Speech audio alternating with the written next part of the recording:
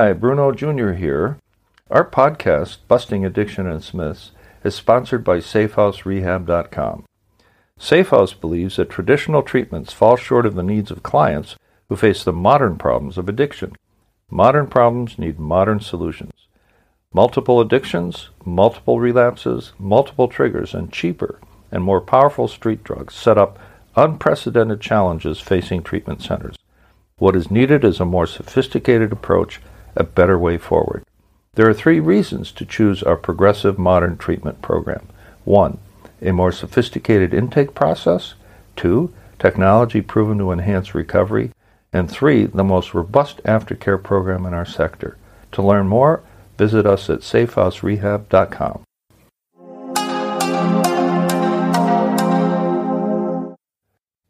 Hitting bottom is BS, Part 1. We might as well come out of the gate with a myth that needs to be smashed straight away. It's the cliche that many of us have heard time and again. It sounds like this. He needs to hit bottom first before he wakes up and smells the roses, or words to that effect. That's the kind of nonsense that can kill, and I would be willing to bet it already has. In her latest and most inspiring book called No More Letting Go, by Deborah J., the author of Love First, A Family's Guide to Intervention, she makes the case that we, society as a whole, must radically change the way we think about addiction. We've come a long way in addressing alcoholism and addiction by way of stiffer penalties for impaired driving, making it culturally cool to have or to be a designated driver, and to see addiction as a disease that requires treatment as opposed to jail time. A lag in thinking. Where we have lagged is in our thinking on how to get to the addict or alcoholic before the classic bottom is hit. The bottom might mean death, and there we are wondering if we could have done something instead of letting go and letting God. Now, I have nothing against the conception of a higher power. And to some extent, I stand guilty of advising family members to go take care of themselves first, no matter what condition their loved one is in or what the level of his dysfunction or suffering happens to be.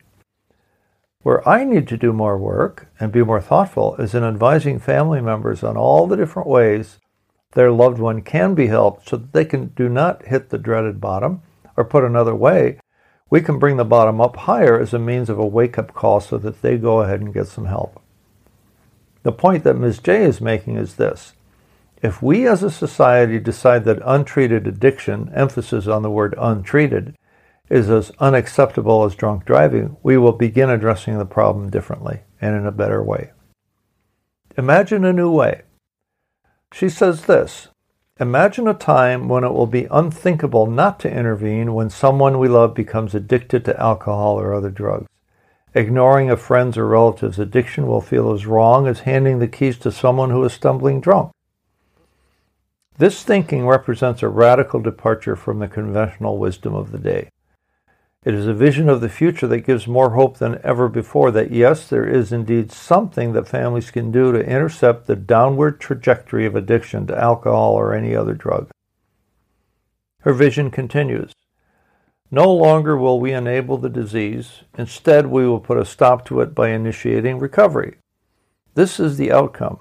Those who become addicted will get help sooner, and families will escape endless days of anguish and distress. Ms. J goes on to say this, we cannot sacrifice the sanctity of our lives to the rapacious nature of addiction. We are only given one life to live, and it is precious. Each of us, including the addicted person, has a responsibility to stop addiction from stealing away the best of our lives. Now is power. The best of our lives is the here and now. This is it. This, the now, is all you ever get. There is no salvation in the future, as the future has no objective reality of its own. It is but a vision in our minds. And let us not be caught up in magical thinking that goes something like this. Someday I will wake up from this bad dream.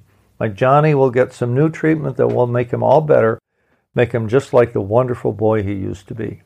Let us likewise not indulge the opposite sentiment that sounds like this. Well, they say he needs to bottom out first. We've tried, but there's no more gas in our tank. Might as well get help for ourselves and let God take care of the rest. Hitting bottom is an idea that's been around for a long time, and there is a bit of truth to it.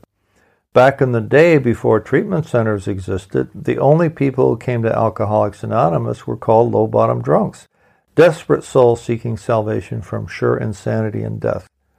But times have changed mightily, even though the thinking still lags behind the times. I will quote, "Many families sadly believe that they must wait for alcoholics to hit bottom before there's any hope for recovery. They rarely stop to consider that this belief sentences them to years of unhappiness and devastation. I call this an example of lazy thinking and tunnel vision. Taking the whole family down. The truth is that alcoholics and addicts don't take the trip to the bottom alone. The family goes right down there with them. Families are never warned that the journey to the bottom takes even the smallest children. If that doesn't make you swallow hard, I do not know what will. The point here is that we do not have to wait and should not wait until the bottom is hit, because the bottom may be too late. It might mean death. The bottom means 24,000 lives lost to drunk driving every year in the U.S., or another 30,000 deaths by overdose. Think of the collateral damage, too. Deaths by traffic accident must be multiplied by 4 to include injury to innocent people. When a loved one dies of an overdose, it shocks the whole family and the friends around them. For every death by overdose, there are at least 5 other people affected directly. When the Hazelton Betty Ford Foundation asked recovering alcoholics what set them on the course of recovery, 77% said that a friend or relative intervened. Someone cared enough to raise their bottom. The importance of the family in stopping the progression of the disease before it's too late cannot be overstated. So what have we learned about hitting bottom? 1. The myth that says he has to hit bottom first before he's ready to accept help must be smashed once and for all. That myth may be responsible for many unnecessary deaths. 2. If we as a society find it unacceptable to see untreated addiction in the same way that we see drunk driving, we will save countless lives. We must think of the countless different ways that we can and should intervene before it's too late. 3.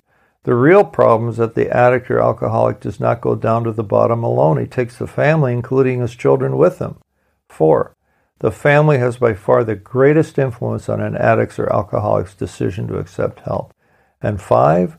The concept of detachment is misinterpreted to mean inaction, when it means exactly the opposite. It means a healthy, clear-headed approach to taking the right action.